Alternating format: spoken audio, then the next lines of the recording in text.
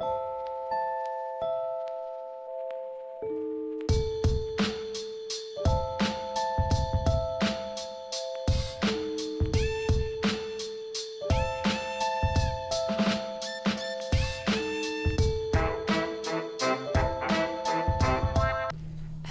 and welcome to Modern Homemakers. I'm Leah Parker and we're here with Donna Otto, and we are on lesson 9 of 13 on the idea of staying. And today we're talking about staying in the book. Big T, big B book. Which you carry around on your telephone now. Yes. I know. I was someplace a few years ago and somebody said, open your Bible. And then there was a laughter in the congregation because there were no pages rustling. There was the click, click, click of our telephones going on. I think it's a wonderful thing to have. And all the versions. I can look up any version anywhere. I still do carry my big black Bible with me to church, though. Well, this is Donna Otto talking about things I love and talking to men and women I love. The audience of Modern Homemakers, which began about 37 years ago, has generally been young women and young women around first the Phoenix Valley and then the country and then through podcasting around the world. We've been podcasting for 17 years now, and we're about to hang up our microphone and headsets and let Modern Homemakers have a rest. So today, I wanted to talk to you about this subject of knowing the book. And we are all watching something on our televisions or hearing it on our news, or some of us are reading it in the newspaper about preparation for an election that's coming soon, midterm elections.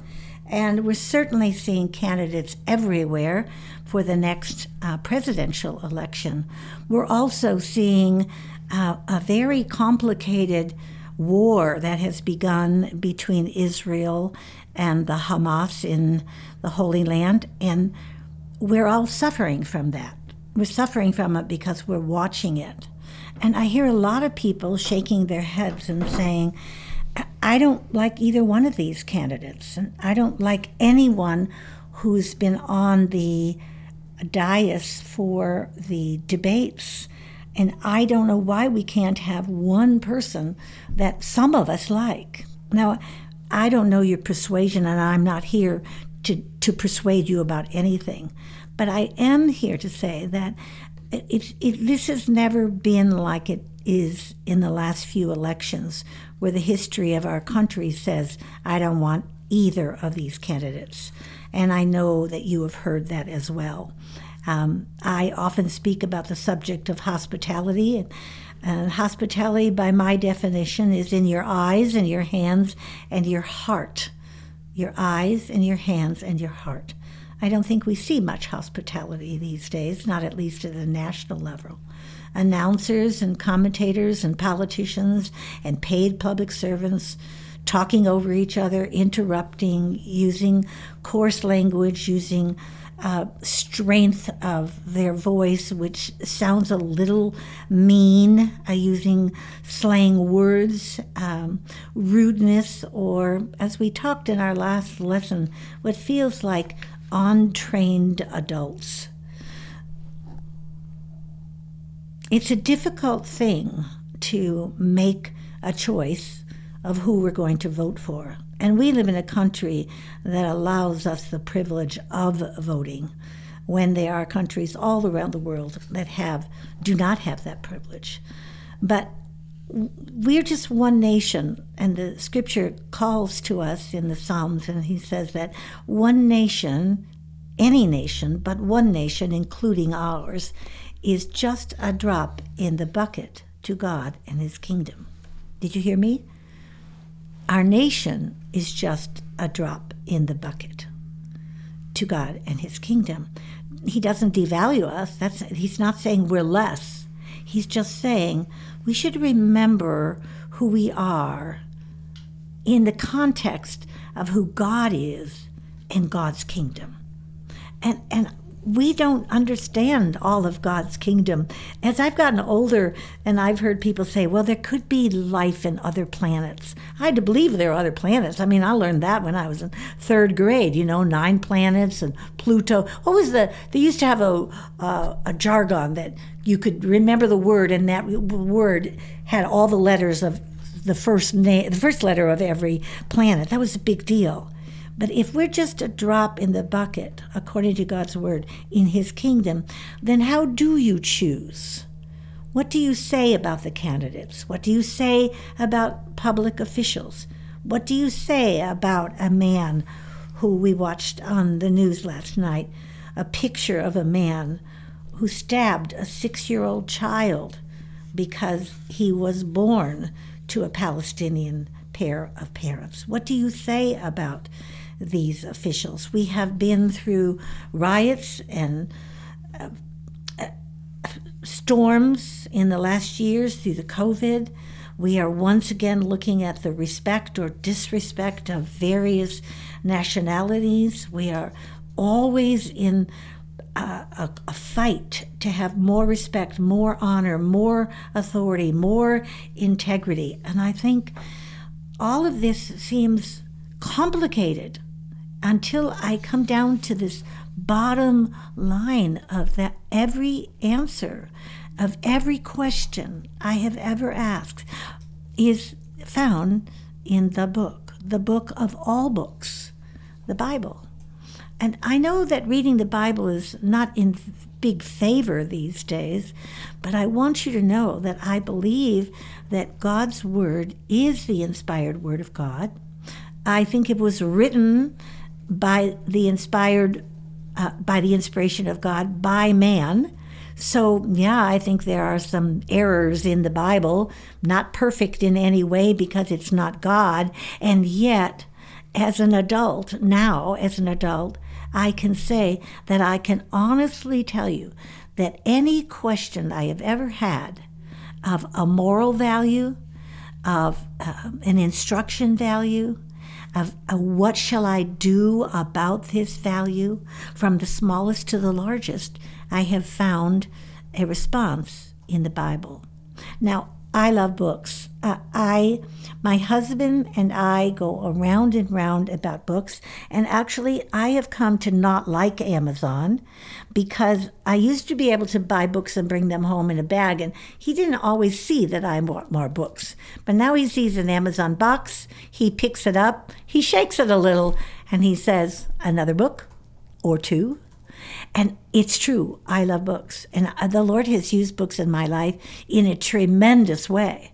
And we have something here in Phoenix called the Visiting Nurse Book Sale. I don't know if it's held in other cities or states, but the visiting nurses put on an annual book sale of 500,000 used books.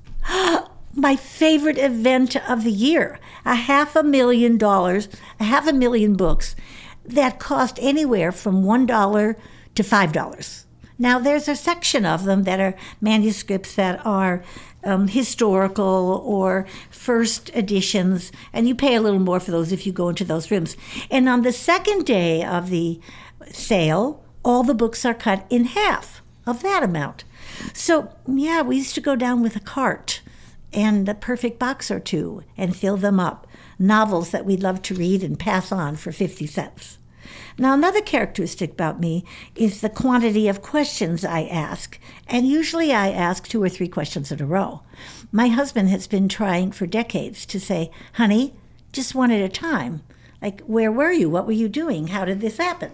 Instead of, hi, okay, where were you? You say, can I ask one question at a time and get your answer? So I have a lot of questions. I have, when I think of my life, I think I probably really have asked millions of questions, philosophical questions and practical questions. What shall I do with my life? And who shall I marry? And how do I show Jesus my love? And how do I show the love of Jesus to others? How do I spend my money, my time, my energy? What kind of parent shall I be? What kind of grandparent will I be? What kind of teacher will I be? What kind of friend will I be?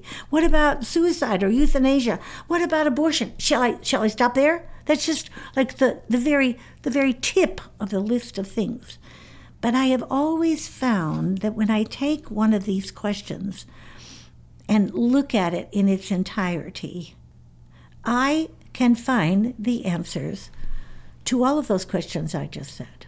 Now, in my youth, I used to think, wouldn't you love it if there was a book with your name on it, like the Book of Donna, right? And then I would go to chapter 1, and there would be 10 verses, and they would be the verse from 0 to 10 verses, from 12 verses from the January through December of every year of my life. So if I was 40 years old and 45 years old, I would go to the Book of Donna, chapter 4, verse 5, and it would tell me what to do that year. Wouldn't that be nice? Mm-hmm. Yeah, and everybody in the world would have their own book. Didn't happen that way. No, it's not going to happen that way, not ever. So I want to ask you, do you know the book? Do you know that it is the most shoplifted book in history?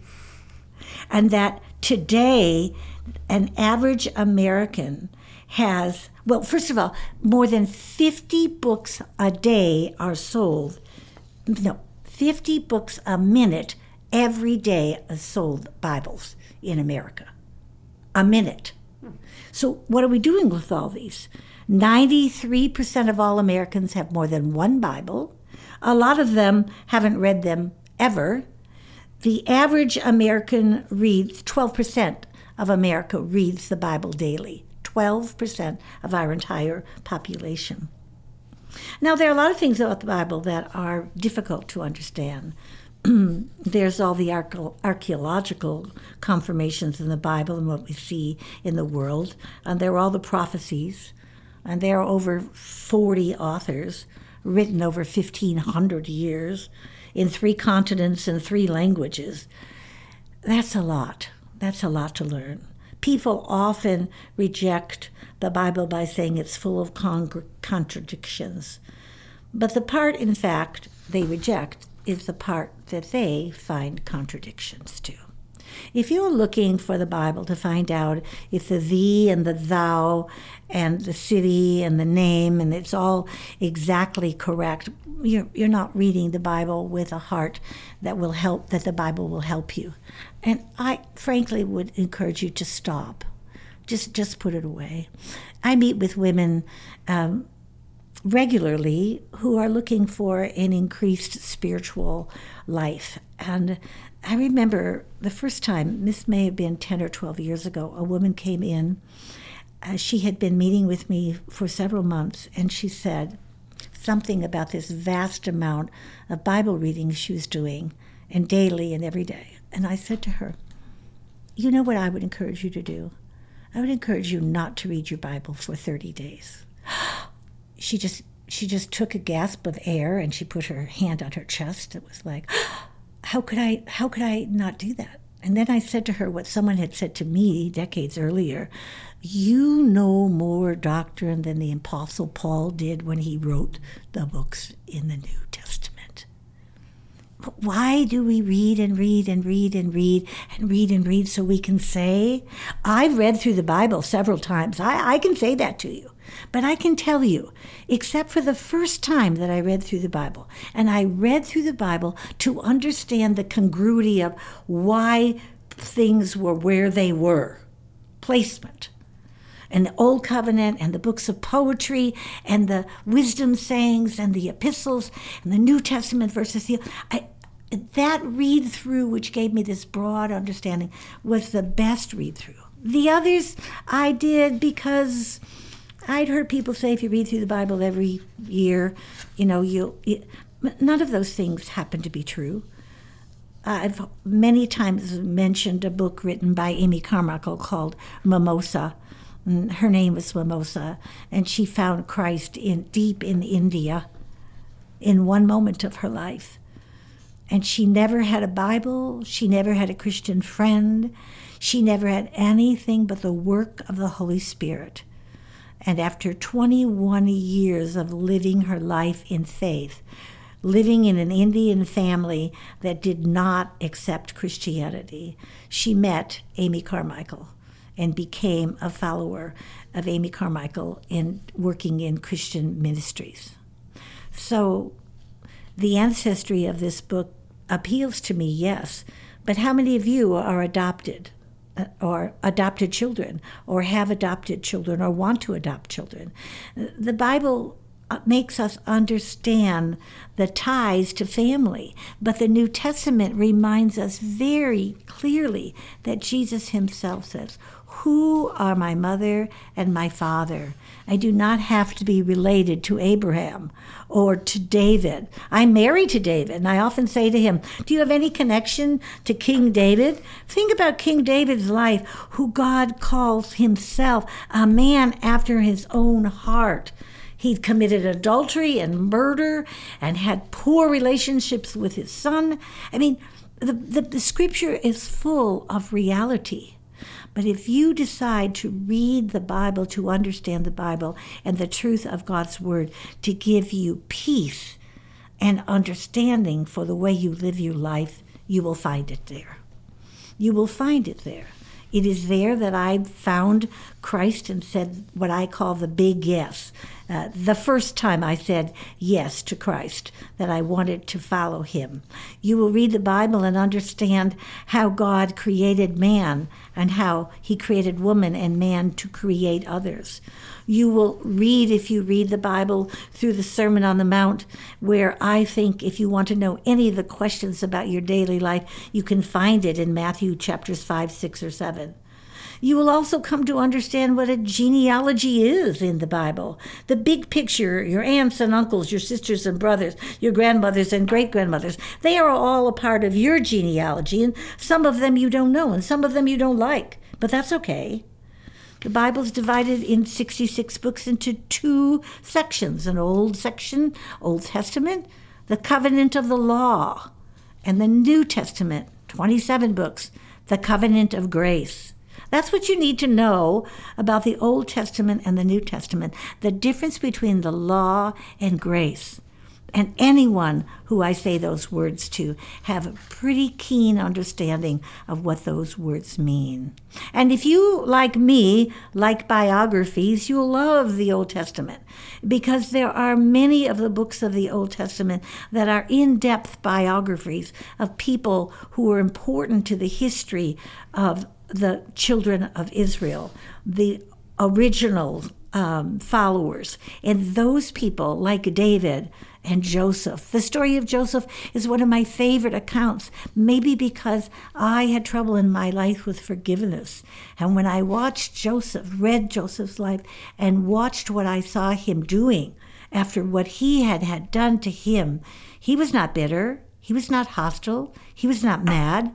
Well, he went through all of those things. He went to prison. He was accused of trying to solicit the Pharaoh's wife. He was accused of so many things you can't keep track of them. And in the end, the very people who betrayed him, his own brothers, he brought those brothers into his home to feed them and care for them and to care for his father in the land that he lived in with all that he had come to love and earn with his life. So there are biographies there. When you start to look at the history of your own family and you look at your family tree, it can be really hard. I look at my own family tree and I think, wow, it's not a very good family tree. There are a lot of disrespectful people in my family tree on both sides of my family, my mother and my father's family.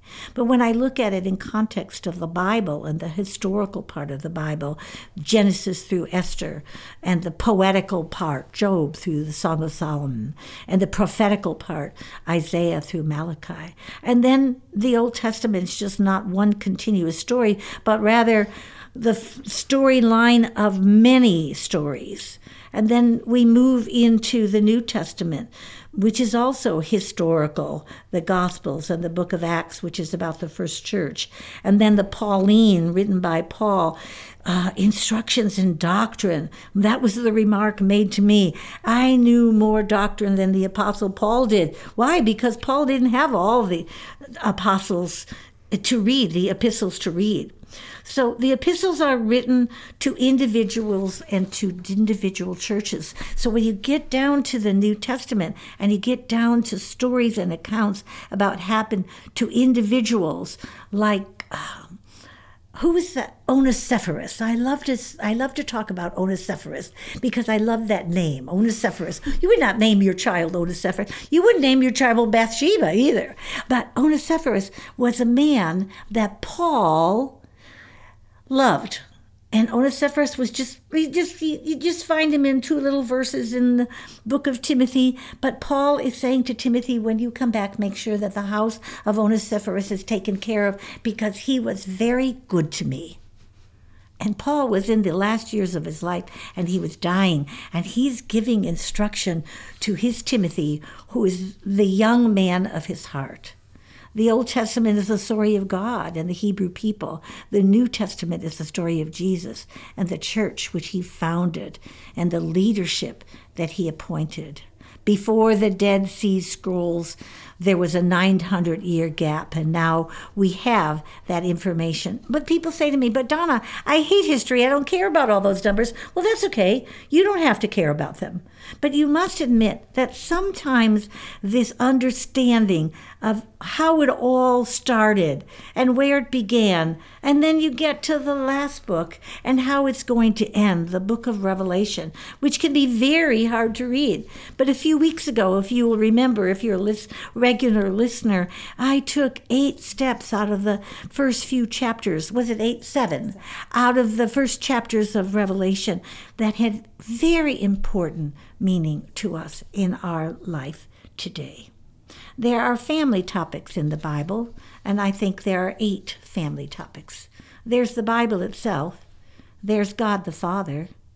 There's Christ, Jesus the Son. There's the Holy Spirit, which is the Trinity, 3 in 1. And there are angels and man and salvation and the future.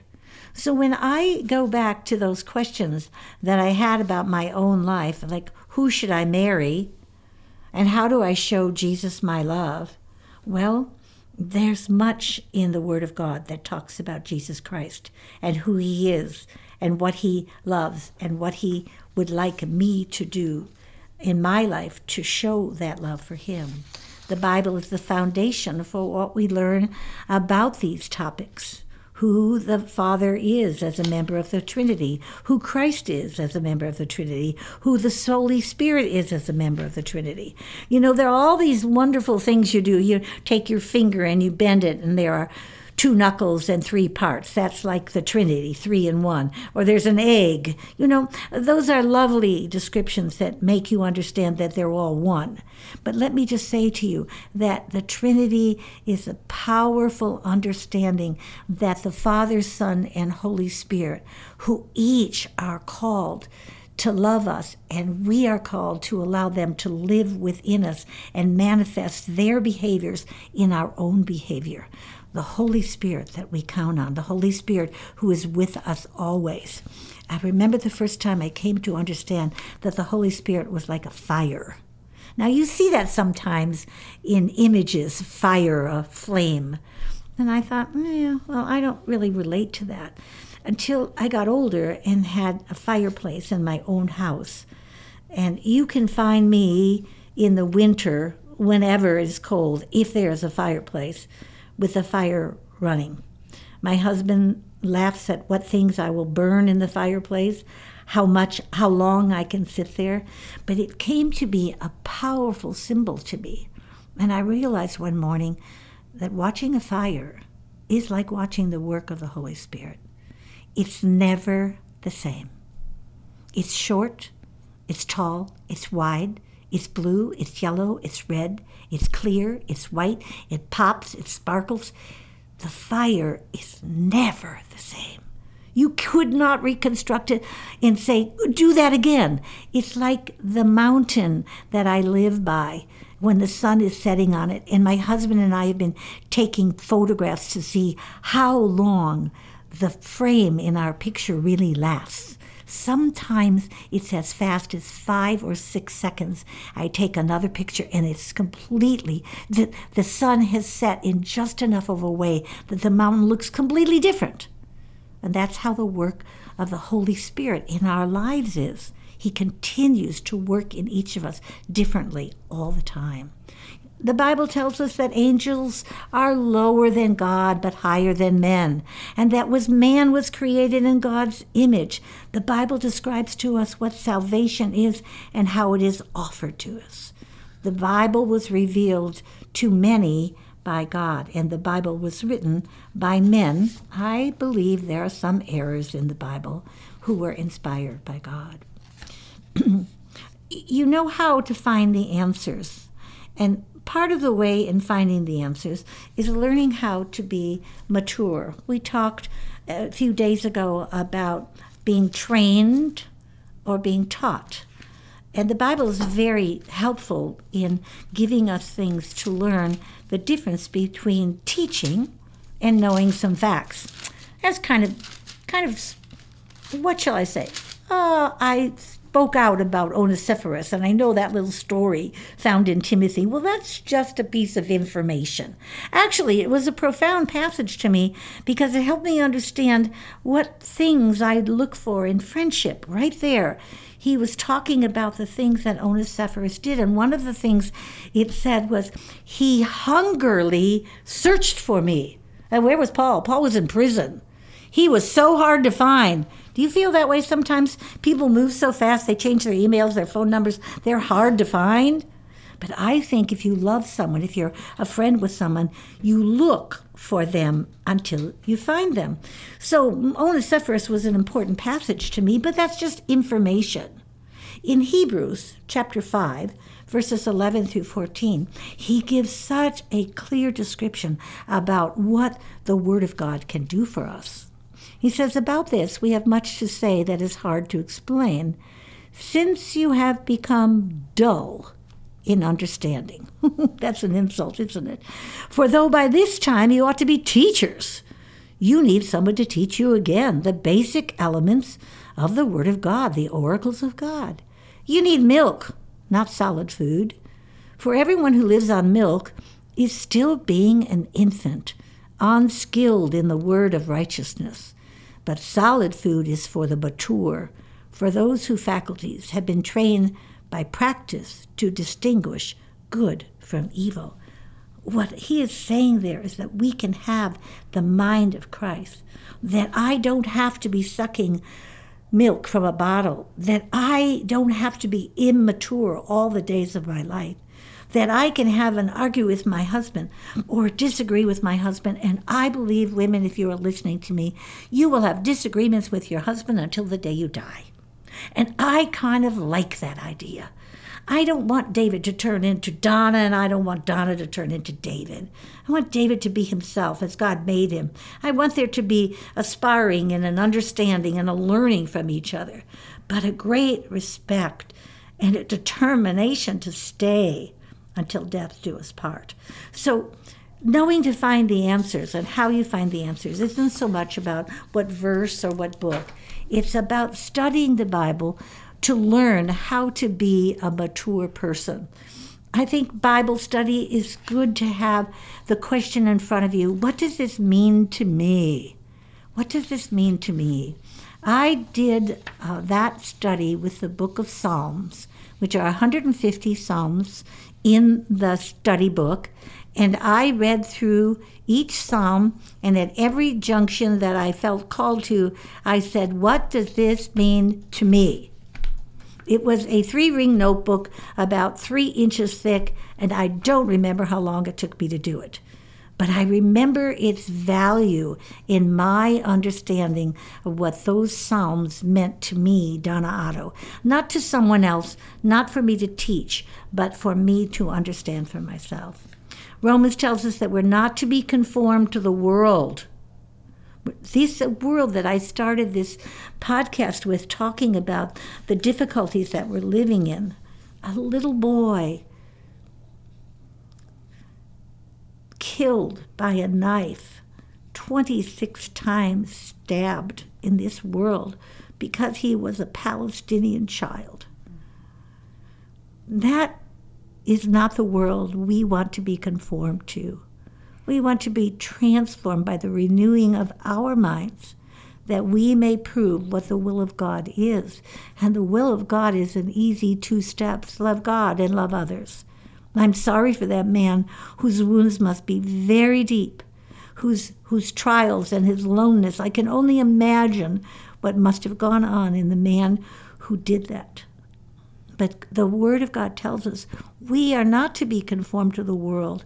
We're to be transformed by the renewing of our own minds so that we would understand what the will of God is. John tells us that we will know the truth, and the truth will set us free. And the book of Matthew tells us that there is false teaching, and we need to understand the difference between truth and false teaching. I'm getting older, and the body is often referred to as a tent. And my husband and I are talking about end-of-life things. Have you done your end-of-life things? My husband and some friends from our church held an end-of-life conference recently, and we were all encouraged to think about our wills and our all the forms to make sure that what we want to happen to us in the end of our life days are in place. And these things are very important. But they're not as important to me as the words found in Deuteronomy chapter 6 and again in the New Testament, that these words would be written on the fronts of our foreheads, on the palms, on the tops of our hands, on the mezuzah. Thank you, listener, who sent me and said that word for me, which I could not find in a podcast recently. And they were to be repeated and repeated and repeated until these words are the words of my own heart and the way that I can learn to live in God's way, not my way, but in His way. And His way is for my best. Now, there are 4 steps to study. And believe me, at this point in our podcast, I'm not going to be in depth about them, but I want to give you the 4 steps. 1, repetition. Mamas, you know this about your children. Repetition, repetition, repetition. It trains their mind. I think when I say to you, take 1 chapter and learn that chapter, that you can memorize it or speak it clearly before you read the whole Bible, you'd be in better shape. Repetition. It takes concentration. What does it take to concentrate? For me, it takes repeatedly reading a passage and staying with an amount of time. So I can concentrate for about 20 minutes and not lose my concentration. So when I study the Bible, I set my timer for 20 minutes. It takes comprehension. It means that we repeat what we've been concentrating on and understanding, and that it proves to be an insight or discernment in how I can use the material I've been repeating and concentrating on. It becomes comprehensive to me that I can use it. And then it's reflective. While we repeat with concentration on a topic and bring comprehension while we study, the significance is the reflection of it. We ruminate, we reflect, we are transformed. There is an inner change in us. The Bible says that if we know Him and we know His Word, that we know a peace that is beyond our understanding. I want to say that to you again. A peace that is beyond our understanding. I have to tell you, I came to the studio today very unpeaceful. A number of things were swirling and happening, and the day had been a half day only, but it had been very confusing, very unpeaceful. And I came into the studio, and Leah and I prayed, and I settled myself, and I used some of the things that I've learned from studying God's Word, and recognizing that it's not all about me and that the world will not go to hell in a handbasket if I don't get everything done that I hope to get done today, and that though he slay me, yet I will trust him in all things, and that I know that I can go to the things that I've accumulated of information and knowledge in my own heart, and of the people I've come to love and respect, some of whom I've met and some of whom I've only met on the pages, who made choices that were inspiring to me, like Corrie ten Boom, who reached out her hand to one of the Nazi soldiers who had forever damaged her father and her sister. They have been an inspiration to me, and I know these things inside of who I am. So when I have a lack of peace, when the world gets too busy, and I've had the phone on too long, and I'm trying to accomplish too many things at one time, like ending 37 years at Modern Homemakers, I realize that the Word of God is the place that I go to, where I have learned the most and where I continue to learn. I want to say one last thing about books, Bibles. There are so many versions, and whichever one you love to read, read it and stay with it. Don't defend it. It doesn't matter what book it is. It doesn't. As long as it's a tried and true biblical translation. And then buy yourself a commentary on a book that you particularly love. I love the book of John, as do many people, and I have maybe 7 commentaries on the book of John. I cannot tell you how many times I go to those just because I'm reading a passage out of John and I say, what does this really mean? What do the words mean? Why was it written? What's the context? What did it mean when the blind men said, this one thing I know? One thing. Once I was blind, but now I can see. People often write and ask me, what do I read?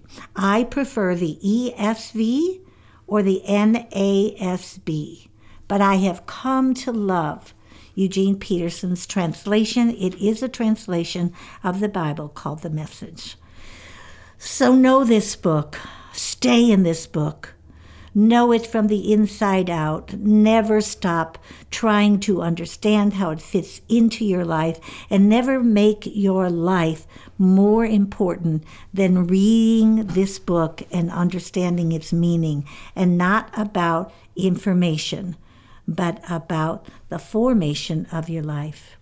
In the George MacDonald's wonderful, wonderful novels, Sir Gibbie of the Highland's mother has one book, and Gibbie wants to know how she learned to be the person she is from one book. And she says, and having no book but the best, and no help to understand but the highest. That, Gibbie, is how I became who I am. Thank you, Donna. Thank you for just highlighting how important the book should be in our lives.